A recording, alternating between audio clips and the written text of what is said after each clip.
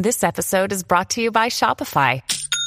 Forget the frustration of picking commerce platforms when you switch your business to Shopify, the global commerce platform that supercharges your selling wherever you sell. With Shopify, you'll harness the same intuitive features, trusted apps, and powerful analytics used by the world's leading brands. Sign up today for your $1 per month trial period at shopify.com/tech, all lowercase. That's shopify.com/tech.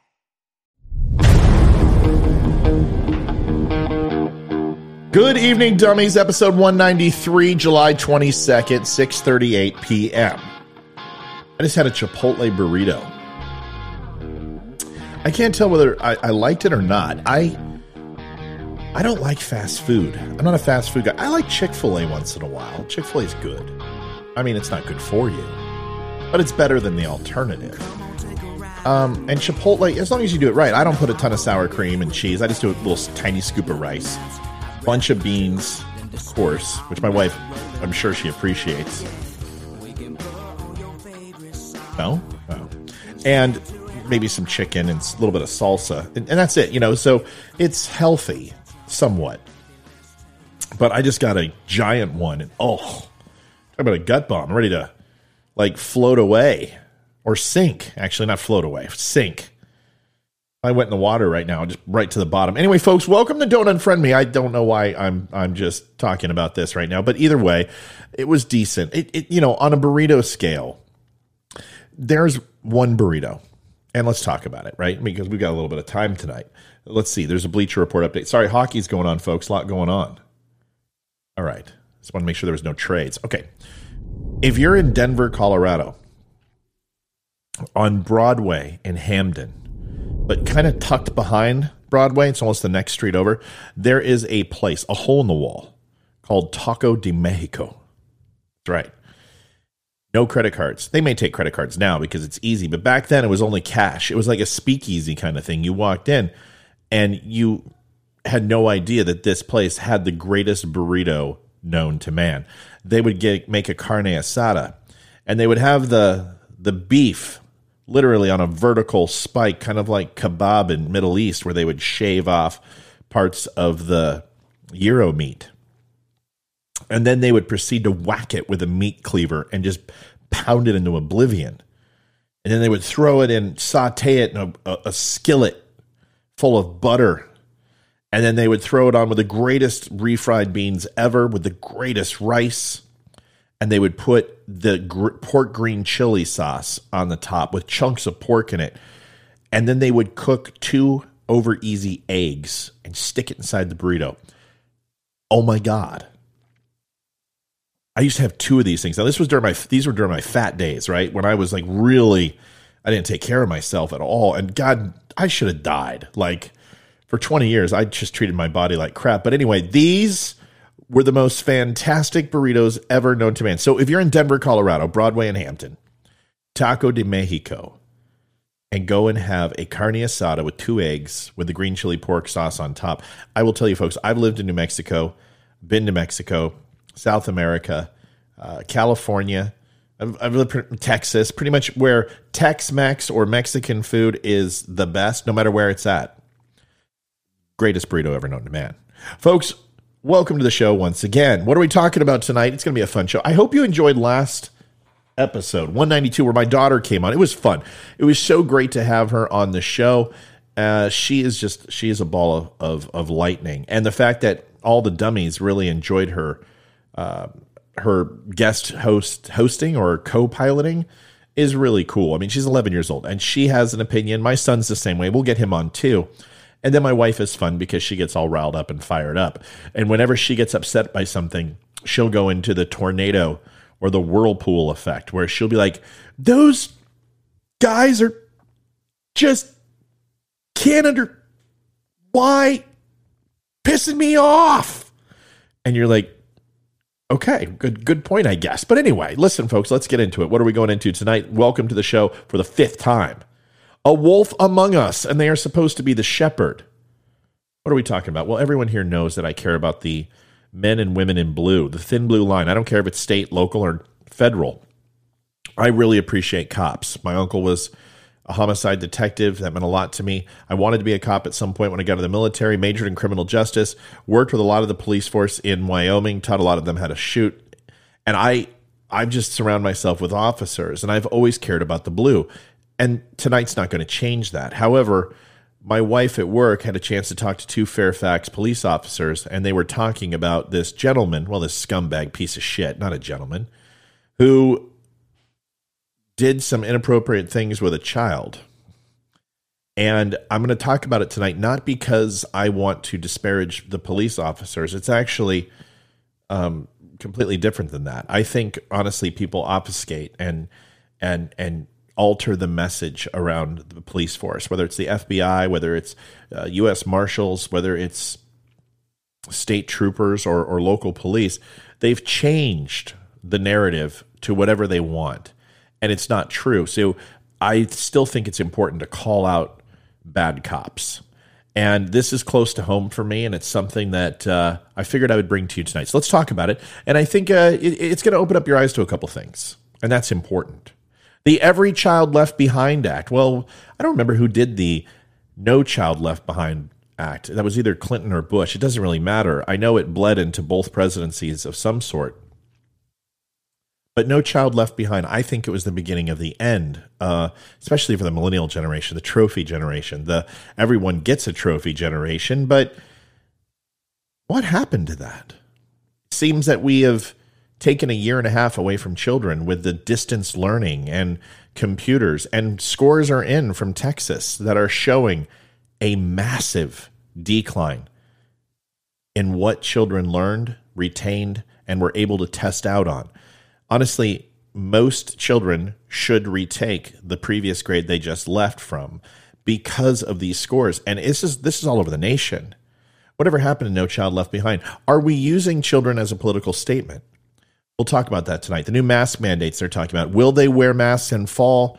What does it mean for kids when they have to wear a mask to school? What's the big deal? Why don't they just put them on? We're going to go into it tonight, and I'll tell you why. I wish I could have Hayden here for this one. She told you a little bit about it last episode. And I promise this is the last time today. Joe Biden says Facebook kills people. Okay, be a little more circumspect, Joe. Speak your mind, why don't you? What do you mean Facebook kills people? I thought Facebook just stole elections without changing any votes. I thought Facebook just censored people. I just thought Facebook makes a shitload of money and advertises and steals your information and then markets to you and then pretends that they don't. Folks, Facebook is a lot of things, but are they killing people? We're going to talk about it tonight. And that's the great thing. And Joe Biden was very, very clear. And now he's walking it back, because the last thing you want to do is to bash the arm of the DNC. We all know social media. These tech giants are in the DNC's pocket.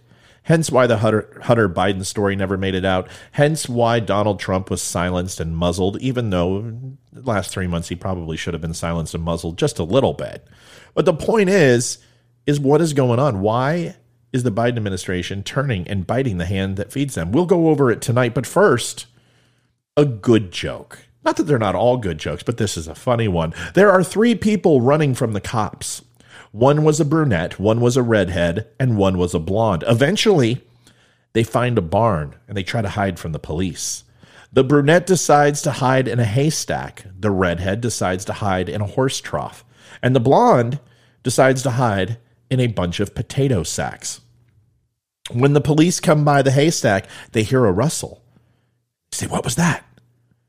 And then the girl goes, "Moo."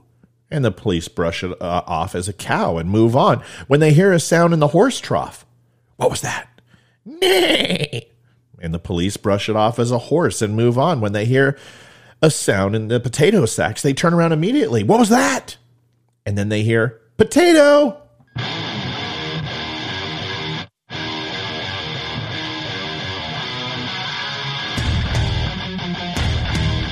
Recorded from an undisclosed location.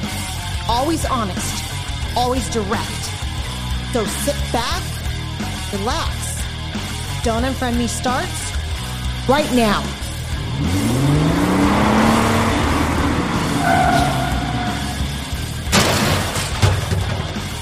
Well, folks, welcome to Don't Unfriend Me. And folks, by folks, I mean dummies. The Don't Unfriend Me's. The dummies are a group and collective, but it's also a acronym. The DUMs. The Don't Unfriend Me's. Barstool Sports has their stoolies. We have dummies. It is not a negative thing. What is negative happens to be the dum-dums. They special kinds of suckers, led by Dusty Dinkelman, our original dum-dum, who is no longer with us. He seems to have left. He gave up. Quitter. Anyway, we're going to go over a couple things tonight, but first, before we do that, it's important to tell you where you're already watching, because if you're going to get this, you're going to know that you're either watching on Facebook or possibly listening on iTunes. I found out iHeartRadio we are on today, but all of these places you can actually follow, like, share, and subscribe. Please do that. It keeps the lights on. In fact, right here on YouTube, we'll have a little envelope. Hit subscribe so you can stay up to date. Hit like and share and follow on Facebook. It helps out a great deal. Get the word out. Help me out and get this to your friends and family and all those other people who want to defriend you because of my political beliefs. Folks, if that doesn't work for you, you can always go to don'tunfriendme.com. My website, that's right, it has all of my podcasts, my videos, and my blog, and a few other fun little tidbits. Head on over there and say hello. All right, everyone ready to get into it? Good. Let's do it. A Wolf Among Us. I already talked about this in the intro, and I went through it quite a bit, but Fairfax County, Virginia. I live very close to Fairfax. A former Fairfax County police officer, his name was John Grimes, was indicted. Indicted.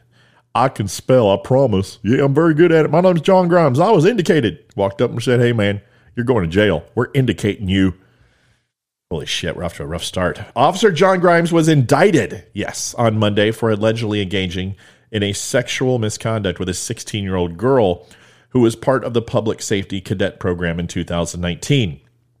Grimes was charged with 3 counts of custodial indecent liberties. That's a nice way of saying that he's a scumbag piece of shit child toucher.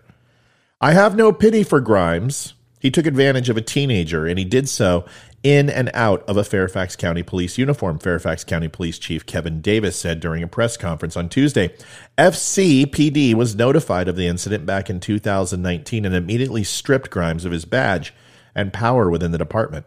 Quote, our department was notified of Grimes' criminal misconduct on December 13th, 2019. His crimes were revealed as he was applying for a job as a special agent with the FBI, explained Davis. Great. Give a child toucher unfettered access to the nation. I'm sure that would go over well. I'm glad they caught this son of a bitch.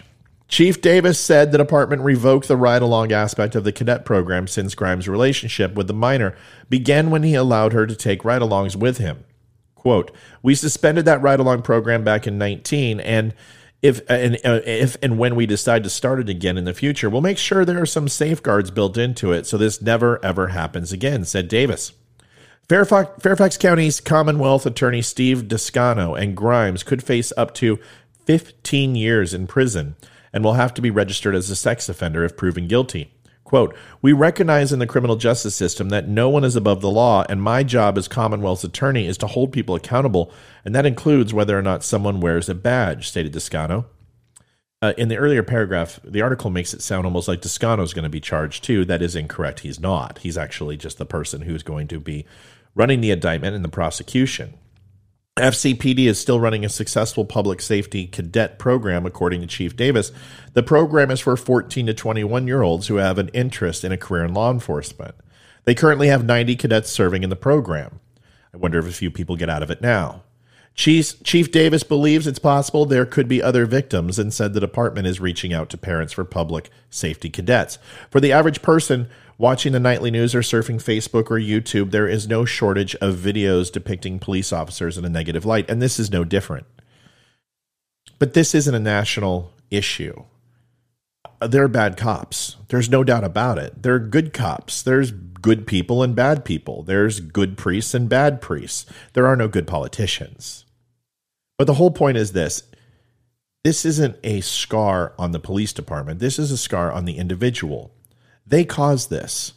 Their horrible lack of judgment, morals, and actually empathy for a child. I don't care how old she is. You have no business as a man. What challenge does this woman present for you, this young woman? Mentally? Physically? What are you going to talk about? Britney Spears? Twilight books?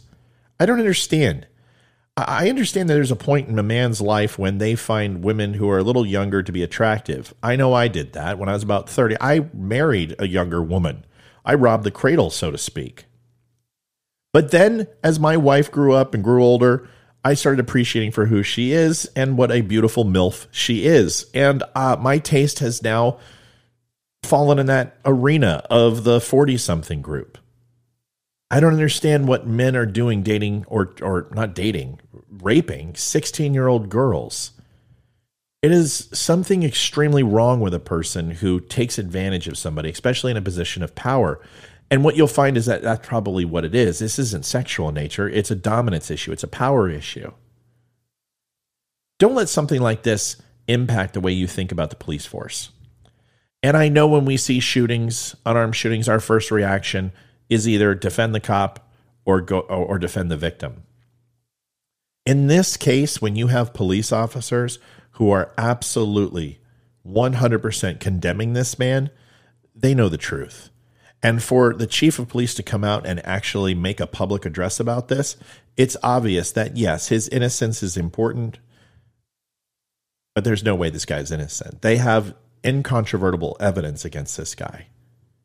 But it's important to understand is that there are people who will use this against the police officers. I wouldn't be surprised if there's a narrative that all of a sudden hits the national news that there is sex trafficking or molestations that happen on ride-along programs across the United States, because that's what the media does with this overarching theme in order to make police officers and other people who they disagree with look bad.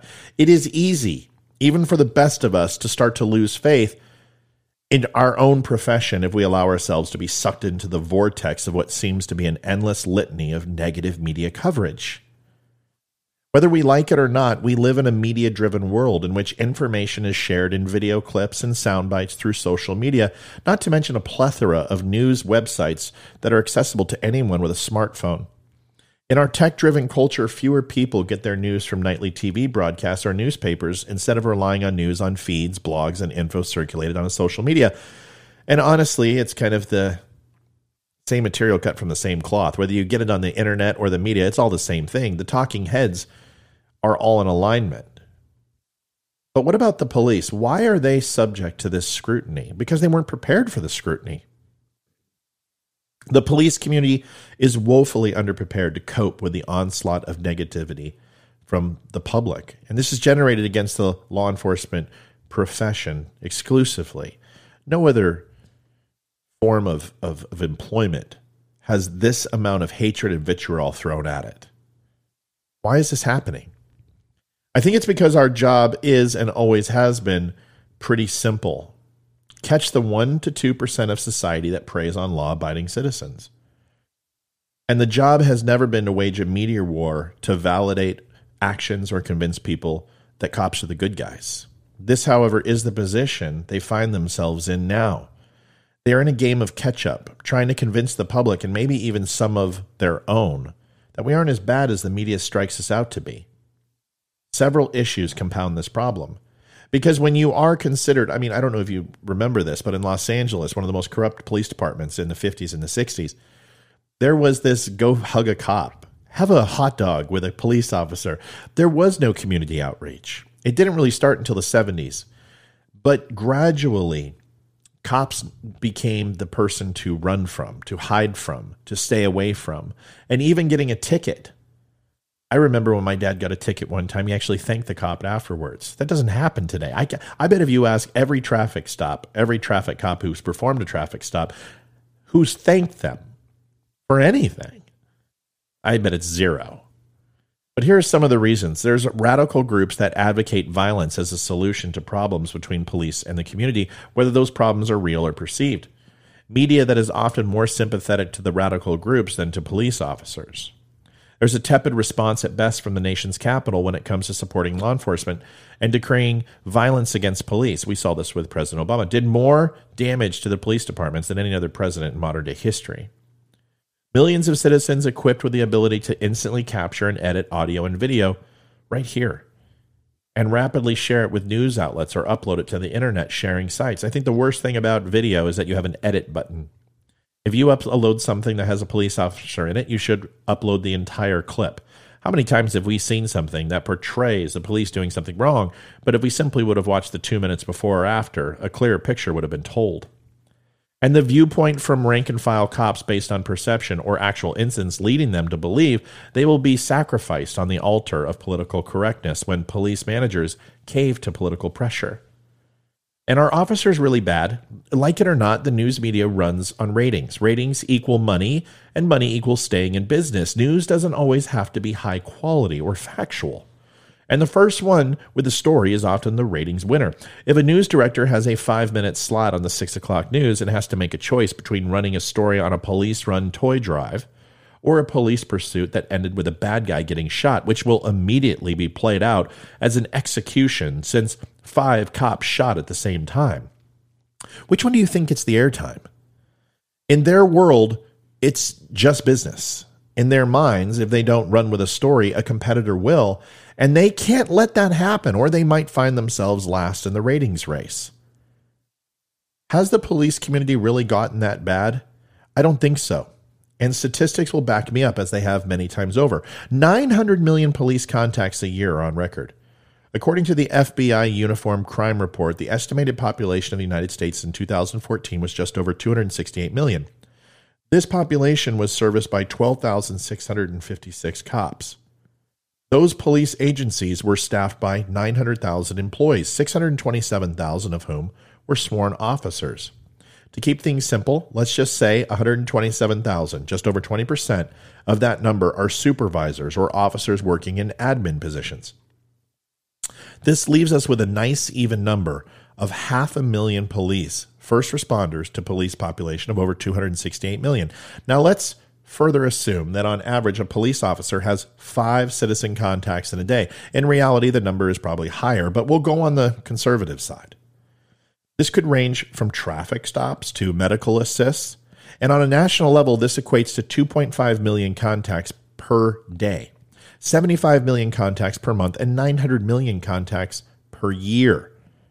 The vast majority of police citizen contacts are handled without incident, and when force must be used to gain compliance, it involves minimal to no injury in most cases.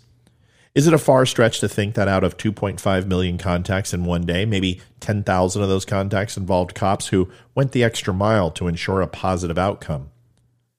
10,000 ways that the officers go the extra mile. I'm talking about all the extra things cops do that aren't required by the job, but they do anyway because they care. Things like shooting hoops with neighborhood kids, combining a neighborhood looking for a lost pet, combing the neighborhood, giving food or clothes to a homeless person, repairing a broken down car to get someone back on the road, paying the tab for a hotel bill so a displaced family has a place to sleep for the night, delivering groceries to an elderly shut in, or buying gifts so a needy family can have a Christmas.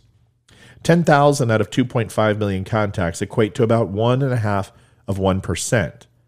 I believe this number is, in all reality, probably much higher. Considering these numbers, we find that instead of concentrating on the 10,000, the exceptionally good things the police do on any given day in America during their contact with 2.5 million citizens, we succumb to the victim mindset of a society that chooses to ignore the good in exchange for the next salacious viral YouTube video that is played and replayed, tweeted and retweeted, and passed around on Facebook and Instagram until the next video showing a real or perceived misdeed by a cop surfaces. It reminds me of the old quote attributed to the communist socialist Vladimir Lenin: "A lie told often enough becomes the truth." In this case, the lie is that police are brutal thugs that lack patience, that they're corrupt and routinely trample on the rights of citizens, or in this case of earlier, that they sexually molest people in their ride-along program.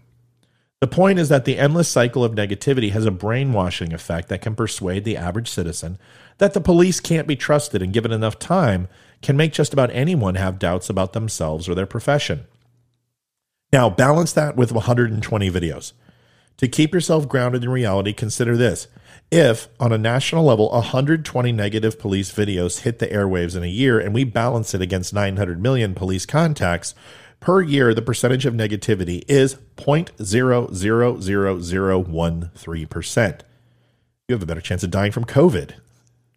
This is not to say we shouldn't worry about negative press and endeavor to always do better, but doing the math helps keep things in perspective. Whether we like it or not, police nationally are engaged in a media war, and we have two choices: stand on the sidelines and get steamrolled, or get active and fight fire with fire. We have to become media specialists by default, not just police officers, but citizens, and learn to get proactive in using social media and other methods to show the positive side of police work. Maybe the next time police officers shooting baskets, they're helping elderly across the street, they're getting the cat out of the tree, we could video that and show it. People inherently want to see the good. The reason why they are attracted to the bad is because they've been programmed. The real thing that motivates and moves people to post and share and retweet are the positive. If you don't believe that, does everyone remember Some Good News was done by, I don't remember the guy who plays Jack Ryan. He was also in The Quiet Place. His show went viral. It wasn't special. It wasn't amazing. He just shared great stories and it went viral overnight. I don't even know if he's doing it anymore. The point is, you can look at the most powerful things on the internet, and a meme, a negative meme, has a cap and it has a limit. I learned that when I shared the powerful Dodger who saved the American flag and ran on the field and saved that flag from being burnt, Rick Monday. That went viral. 3 million people interacted with that thing. I haven't had that success yet because it's positive. And some of the stuff on my site is negative. There's no doubt. So maybe I need to practice what I preach. Maybe it just doesn't start with the police. Maybe it starts with all of our dispositions. What are we known for? Being positive or pandering to the negative? There are a lot of police agencies and associations that are already starting to do this and starting to capture these moments. There are also a lot of citizens groups that support the police and are all too happy to assist in getting positive messages out there. To answer the question, no, cops aren't bad. They're just allowing a small segment of the society to use a very effective media machine to make them look that way. We all know that cops are human and can and do make mistakes. Some are more serious than others. We also know we work in a profession, whether it be our own personal profession or one in law enforcement, with some of the highest standards that result in constant scrutiny. I don't care if you work for Comcast, you're a lawyer, you're a dentist, or you're a ditch digger. There are always rules that you have to follow. The same holds true in the police force. But they also hold something that's very different. Complaints alleging misconduct are investigated and dealt with through administrative discipline, termination, or criminal charges. I don't think because we don't lay a proper ditch or we drill a tooth improperly that they're going to get arrested or have a criminal investigation and have their lives torn apart. Police officers are under a constant threat of scrutiny and also punishment, in some cases that fit the crime, but in most cases don't. What is important is that the numbers cited above allow officers to keep the picture in true perspective. Don't succumb to the propaganda. And more importantly, when you see the next negative video surface on YouTube, don't forget the 10,000 times or more police officers across America go above and beyond every single day.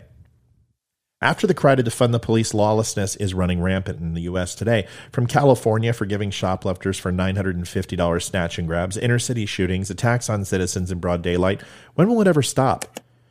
As law-abiding citizens, you and me, most of us do not believe in vigilante justice. We respect the laws and all it entails. But when does vigilantism transition into good old-fashioned self-defense and the basic necessity for survival? I don't share this story once again to add to the drama. I want to draw a line of delineation, too, that bad people do bad things and good people do good things. And there is much more good in the police force than bad.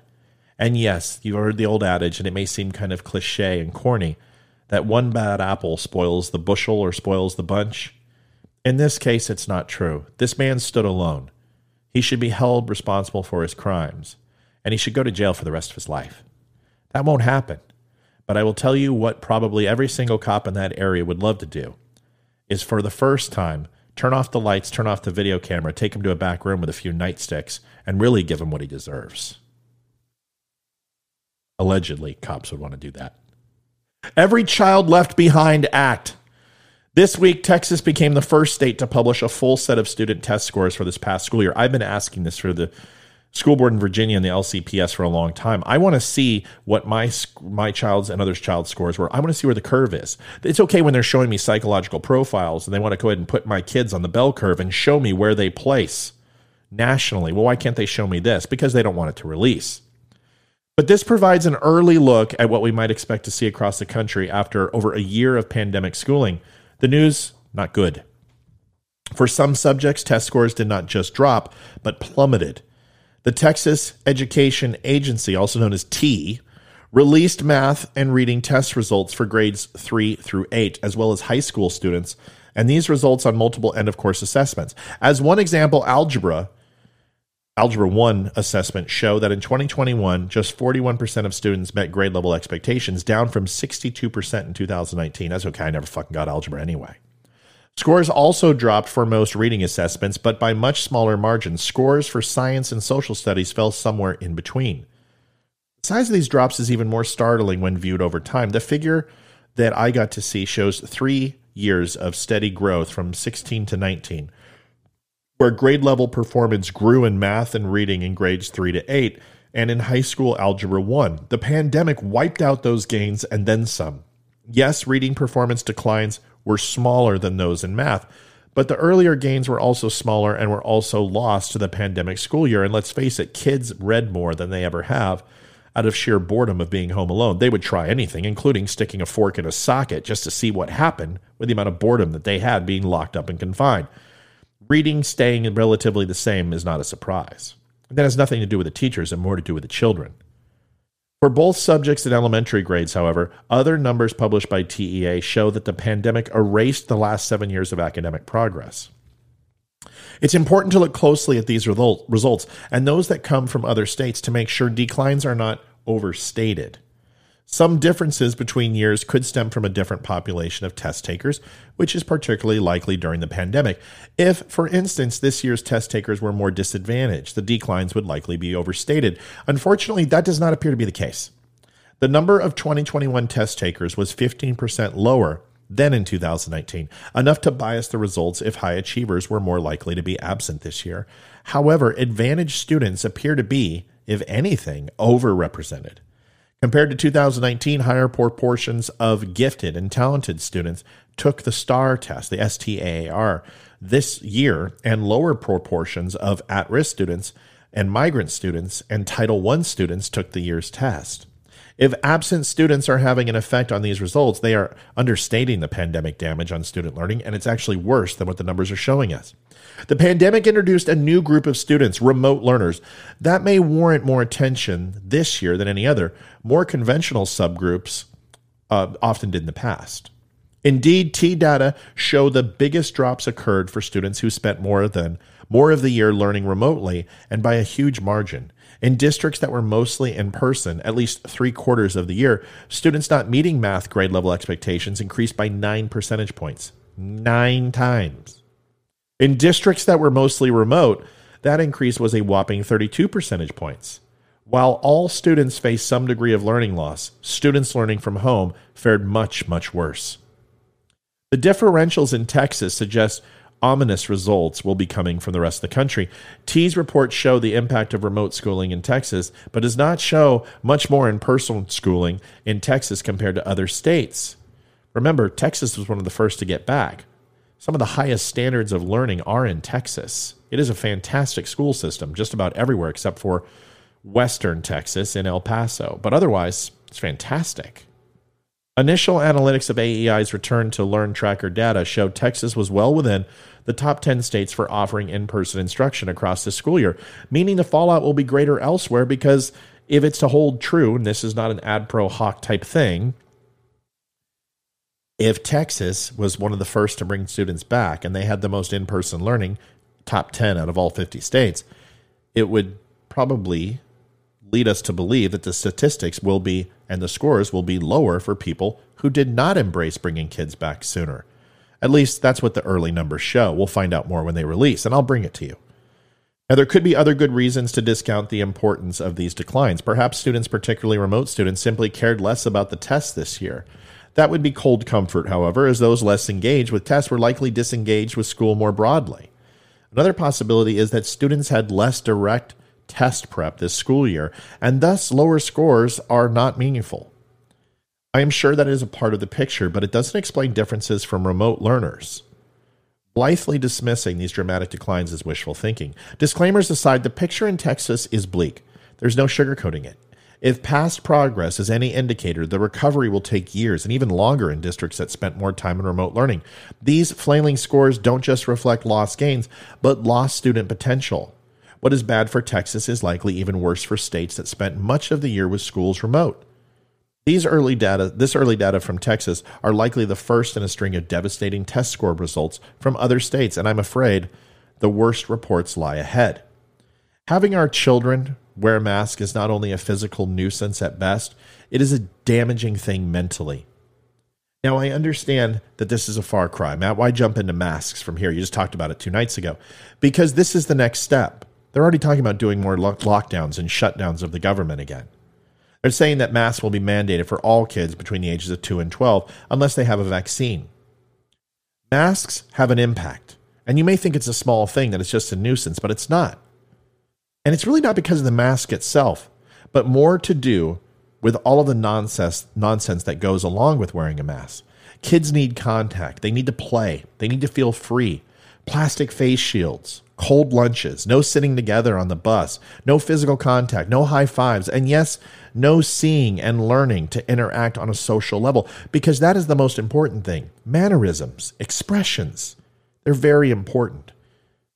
Several studies show that expressions and inflection are used to distinguish intent in conversation.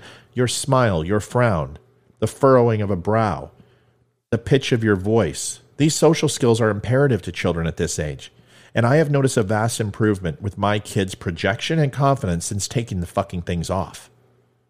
Twice as many people died in 2020 of heart disease, 700,000 people. As from COVID, 350,000 people. This doesn't even include another 159,000 who died from stroke and another 106,000 from diabetes, mostly type 2, which had the same risk factors as heart disease. While COVID-19 is an airborne disease and cardiovascular disease and type 2 diabetes are predominantly lifestyle and foodborne diseases, it would be wise for the CDC and HHS to put at least as much effort into preventing these chronic conditions as COVID-19. They say wearing a mask should be a choice, but I want to go one further. How about we make the right choice with the choices we have? That's not going to McDonald's. That's not stuffing 6 or 7 Cokes down our gullet, going having high fructose corn syrup inside of our Starbucks, when just a black coffee or a coffee with cream will do. Do we really need that extra large fry? Do we really need to sit on the couch and chug that 6 beer? Sedimentary lifestyle is killing America at a far rapid clip and the rest of the world over COVID. COVID-19 is serious, but the thing is COVID-19 isn't that serious without pre-existing conditions like heart disease, diabetes, high cholesterol, high blood pressure. Folks, we have a choice to make. We are gluttons. We are sloths. And it is one of the original sins. We have too much of everything. And we make the wrong choices. We need to start teaching our kids how to be healthy. We need to start teaching our kids that candy bar isn't the choice. That a piece of chicken or actually a glass of water is better for you than actually shoving more food down your gullet. Because honestly, humans eat 3 times a day. We are one of the only large mammals in the world that eat that much. Now you might go ahead and say, well, what about a whale? It eats a little bit all day. Listen, completely different. Until you're swimming in the ocean and you've got a large open mouth and you're going after a school of sardines. Ratio to proportion, what we eat and the amount of food and the weight that we eat and the amount of money we spend on food is astronomical compared to the rest of the animal kingdom. Now, I don't see any type of whales going out and swiping their credit card at Target, picking up the local groceries, but you get my point. The point is simple. We are gluttons. We live in excess. COVID-19 would not be nearly as damaging as it was if we were in good health. If we taught our kids the right fruits and vegetables to eat, exercise and play, and how to take care of their bodies. Instead, we're teaching them defense. Get the shot. Here, take this wonder pill to make you skinny. Here, wear this mask. Put some hand sanitizer in your hand. Let's not do defense anymore. Let's go on the offense and start teaching people better things about how to get healthy. So not just COVID, but the other top 10 killers that are based on choice don't wind up wiping out more great people in our country. It's time to educate. I promise this is the last time today. They're killing people. That was the simple it's not so simple, is it? Declarative sentence presented by Joe Biden, uttered in response to a question a reporter asked him as he left the White House on Friday. On COVID misinformation, what's your message to platforms like Facebook? The reporter had shouted as the president was walking toward Marine One. Biden turned and walked directly toward the reporter. They're killing people, he said. I mean, it really... Look, the only pandemic we have is among the unvaccinated. What the... He said, and they're killing people. At her regular briefing the day before, White House Press Secretary Jen Psaki had explained how the administration was working with social media companies, you guys heard this on my show, including Facebook, in the hopes of getting them to adopt what she called a robust enforcement strategy against COVID-19 disinformation, which basically means censorship.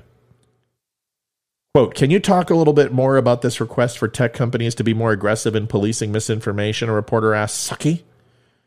Has the administration been in touch with any of these companies, and are there any actions that the federal government can take to ensure their cooperation? Because we've seen from the start, there's not a lot of action on some of these platforms. Sure, Psaki said. Well, first, we are in regular touch with these social media platforms, and those engagements typically happen through members of our senior staff. Here she goes. I'm going to have to circle around about that in my answer. Listening to Jen Psaki talk, I just want to bang my head against a moving car. Through members of our senior staff, but also members of our COVID-19 team, given as Surgeon General Vivek Murthy conveyed, this is a big issue of misinformation, specifically on the pandemic. Then she made a very specific claim, which is memorialized at 17 minutes and 30 seconds into C-SPAN online video of the briefing. You can go and see it anywhere.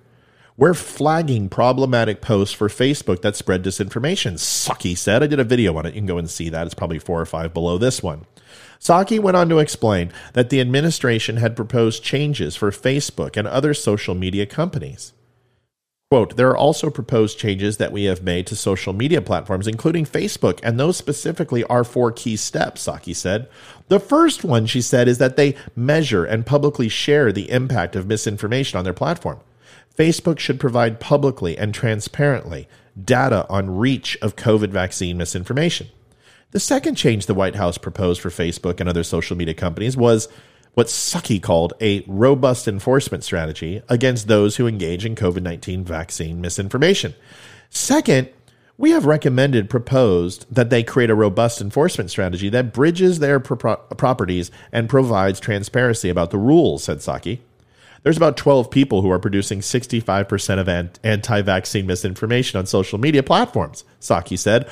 All of them remain active on Facebook, despite some even being banned on other platforms, including ones that Facebook owns. Just 12, huh? Psaki, of course, didn't name these 12 people. Maybe one of them was Joe the plumber.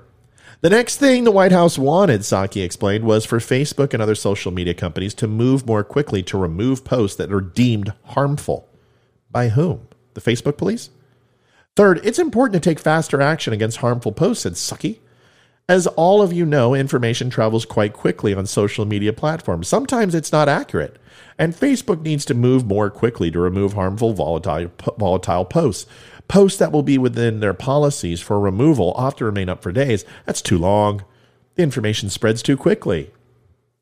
The final thing the White House wants Facebook to do is promote what the White House calls quality information. Finally, we have proposed the promote quality information sources in their feed algorithm, said Psaki. Facebook has repeatedly shown that they have the leverage to promote quality information. We've seen them effectively do this in their algorithm over low quality information, and they've chosen not to use it in this case. And that's certainly an area that would have an impact. Jesus. So these are certainly the proposals, Psaki said. We engage with them regularly, and they certainly understand what our asks are. Obviously, a person can make a statement about a particular subject or a false one. They can also make a statement that presents a reasonable hypothesis based on the facts, or that presents an unreasonable hypothesis based on the same facts. Or they can make an unreasonable hypothesis based on no facts or on blatant falsehoods. But whatever the merits or demerits of a person's thoughts and conclusions, when they express those thoughts and conclusions, they're invariably engaging in free fucking speech. What does Biden want Facebook to do with speech related to COVID-19? As summarized by Psaki last week, the administration is flagging these posts. and they're spreading the disinformation, asking them to move quicker. But put this in context of a subject other than COVID-19, where human lives are also at risk. In its latest annual report, Planned Parenthood said that its fiscal year, 2019, its affiliates did 350,000 some odd abortion procedures. In a 2012 vice presidential debate with former Representative Paul Ryan, as this column has noted before, and I've said it before, Biden presented a scientific fact as if it were a religious position. Life begins at conception, Biden said. That's the church's judgment. I accept it in my personal life. On its Facebook page, by contrast, Planned Parenthood presents abortion as a form of health care provided by heroes. Abortion is an essential part of health care, Planned Parenthood said on Facebook on July 17th. Abortion providers are heroes, it said in a March 11th posting. So does Biden, who said life begins at conception, believes in his misinformation to call the deliberate taking of a human life health care? And those who do, that take these lives, calling them heroes? Does he believe Facebook needs to take action against harmful posts that promote the taking of unborn lives? Of course not. And he should. But Americans have enjoyed these benefits of freedom for over 200 years. Our founders were wise enough to recognize that in order to self-govern, citizens and the press needed the ability to think independently from government influence. The First Amendment to the Constitution protects this value, while censorship opposes it. If we allow any form of censoring to gain a foothold, power-hungry authoritarians will use it as a tool to gain power over our speech and our minds. The ACLU defines censorship as, quote, the suppression of words, images, or ideas that are offensive, and notes that censorship can be carried out by both governments and private organizations. We are familiar with the atrocities of the 20th century that resulted from government censorship. All of us are. And the ACLU was protecting racists and people who were using racial slurs and epitaphs. That's the ACLU. They were protecting hate speech. And this is a group which denounces hate speech, but still protects people's right to do it. But after securing victory and ending the Russian Civil War in the early 1900s, the Bolsheviks signed the Decree on Press to prohibit the publishing of any Burgos articles that were critical of the new government. In 1930s, Germany and the Nazi Party strictly enforced censorship to promote the circulation of propaganda that celebrated their ethnic superiority and simultaneously dehumanized the Jewish people. We now know that millions of Soviet citizens were sent to prison work camps known as gulags for speaking out against the government, and of course the unchallenged Nazi propaganda played a significant role in the events that led to the Holocaust. Currently, the CCP, the Chinese Communist Party, the one that Joe Biden and his government loves so much, is reportedly, fuck you, LeBron James. I'm glad your film completely tanked because China wouldn't play it in their theaters. Maybe you could go suck on their proverbial tit and get a new shoe contract, you douchebag. Sorry. Is reportedly operating modern concentration camps with the Uyghur Muslims in the Xinjiang province. The CCP denies their existence, insisting that they are re-education schools to combat extremism and to inspire loyalty to the party. Right. Few people truly know what is happening in China because the CCP has such a tight grip on the flow of information. In America, the current threat of censorship isn't coming from the federal government.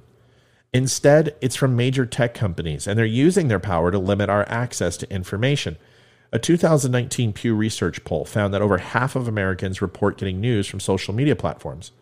As our sources for news and ideas grow less diverse and less reliable, our thoughts and conversations begin to shrink in breadth and depth as well.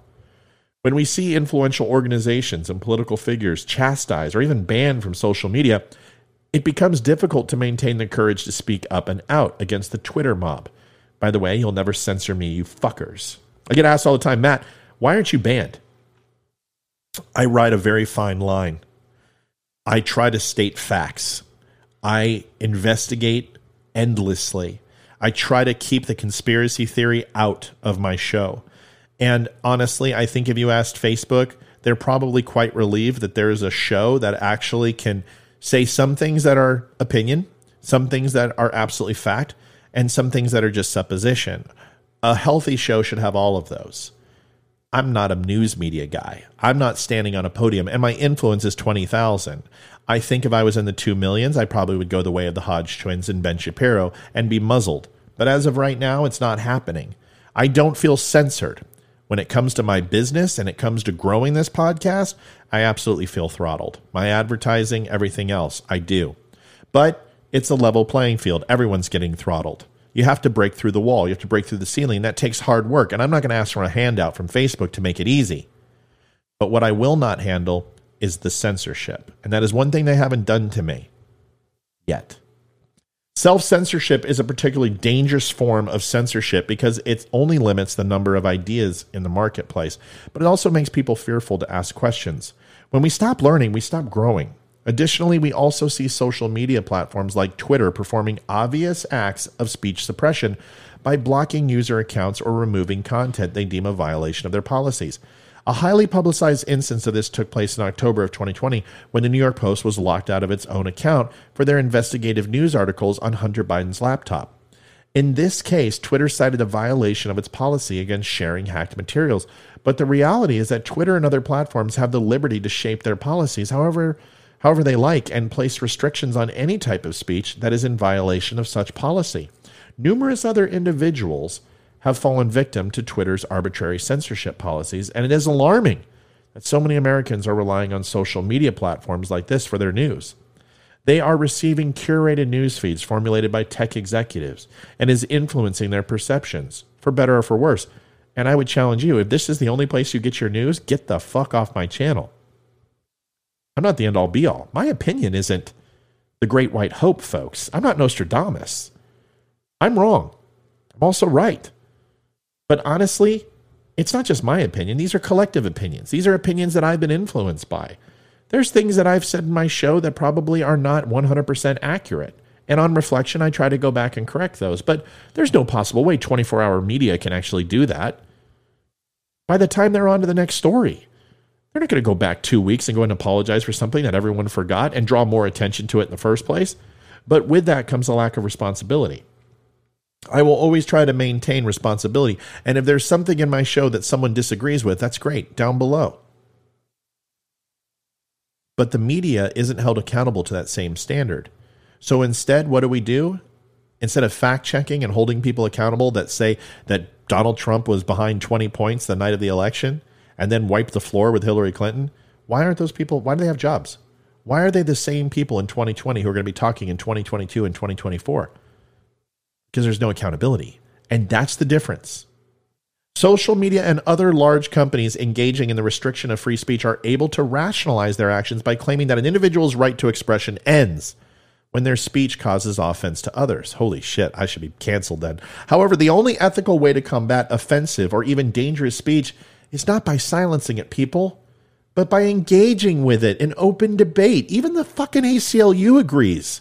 Quote, these private censorship campaigns are best countered by groups and individuals speaking out and organizing in defense of the threatened expression. Instead of working to silence our opposition, we should seek to engage with people whose views we find challenging. We must not fail to challenge speech suppression, even the suppression of speech we abhor. Censorship is nothing more than mental slavery and has no place in a nation founded on principles of freedom and justice for all. Now, does that mean we should allow people to say whatever they want? No. Should they go ahead and begin conversation with conjecture and supposition and not based in fact? Well, if they start doing that, you should still continue to try to have the conversation. I have done this with people ad nauseum. I've given them plenty of chances, and then eventually I just kick them off my page because they don't want to learn. They're there to argue, and they believe what they believe, and the benefit of it is nothing. We should just go out and basically hit each other with baseball bats. It's not going to do any good. In America, we have the right to challenge each other. We have the right to say uncomfortable things. And there are repercussions for your words. We know that now more than ever. But is there really repercussions on having a different idea? And if so, why? Who decides? I made an example earlier about abortion. Would Joe Biden go ahead and say that abortion and what the right to life and the right to have an abortion, or if a 6-month-old in a tummy is actually a human being? Well, he believes that. Then why are they not challenging disinformation on Facebook when Planned Parenthood gets to advertise and is one of the largest advertisers on Facebook? That influences opinion. But isn't that disinformation? What happens when it's something else? What happens when it's about women's rights? What happens when it's about Christianity? What happens when it's the First Amendment? What happens when it stops happening and the voices just stop? A totalitarian system and government, the word total is in it for a reason. It's not partial censorship. It's not partial tyrannical rule. It's totalitarian, encompassing the whole. And that's the scariest word in the dictionary when it comes to government. A totalitarian regime is never something that happens overnight. It is slow, it is trickling, and it's like Novocaine. Give it time, and it always works. Democracies have never been a success. The longest democracy outside of ours lasts 30 years. They fail because power corrupts absolutely. The Constitution of the United States is the one thing that stops that power from being unchecked and unfettered. The moment we start whittling away at it, the moment we start changing it, the moment we start altering its true meaning for the basis of more power, is the day that we become a totalitarian government. What we know as a democracy or a republic no longer exists and never will again. Ask any of the governments who were once a democracy who failed, are they still around today? And the answer is no. And if we're not careful, either will this wonderful republic of the United States of America. Folks, thank you so much for your time tonight. I love that you stopped by 193. I hope you stop by tomorrow. Remember, you're a dummy just for stopping by tonight and saying hello. Hopefully you enjoyed it. If you didn't, come back tomorrow. You might like it a little bit better. 1-800-273-8255. Press 1. The Veteran Crisis Hotline. 22 veterans commit suicide a day. Traumatic brain injury, depression, anxiety are all very real, and they're horrible things. Veterans need your help. 22 a day are committing suicide. Give this number to them. If they can't make that call, reach out to me. I'll call them. I will help. Just ask. It's a simple thing. I've already been asked a few times since I've started this show, and I love it. Anything I can do to help. Hayden even asked, if you have a child who's struggling through the COVID thing, she has openly said, I'll get on Skype and talk to any kid in America. Listen, people need to help each other. We need to reach out. We need to go out and like borrowing an egg, or you get a boo-boo and the next door mom helps you out with a kiss and a Band-Aid. The days of that, we're longing for that yesteryear. Veterans need our help too. They're tough, they're strong, but you'll be surprised at how fragile they are when they come back from overseas. If none of that works, you could reach out to don'tunfriendme.com. Up in the top right-hand corner, there's a VCL link, free of charge. Click it, you'll be connected to a VCL operator. If you are a civilian, you've never served a day in the military, VCL doesn't care. They're there to help everybody. Pick up the phone and they will get you to the right person. Folks, thanks for 193. Have a wonderful night. Have a wonderful day. Tomorrow's Red Friday. Wear something red at work, and then come on the show, and we'll see you tomorrow. Have a wonderful day. God bless.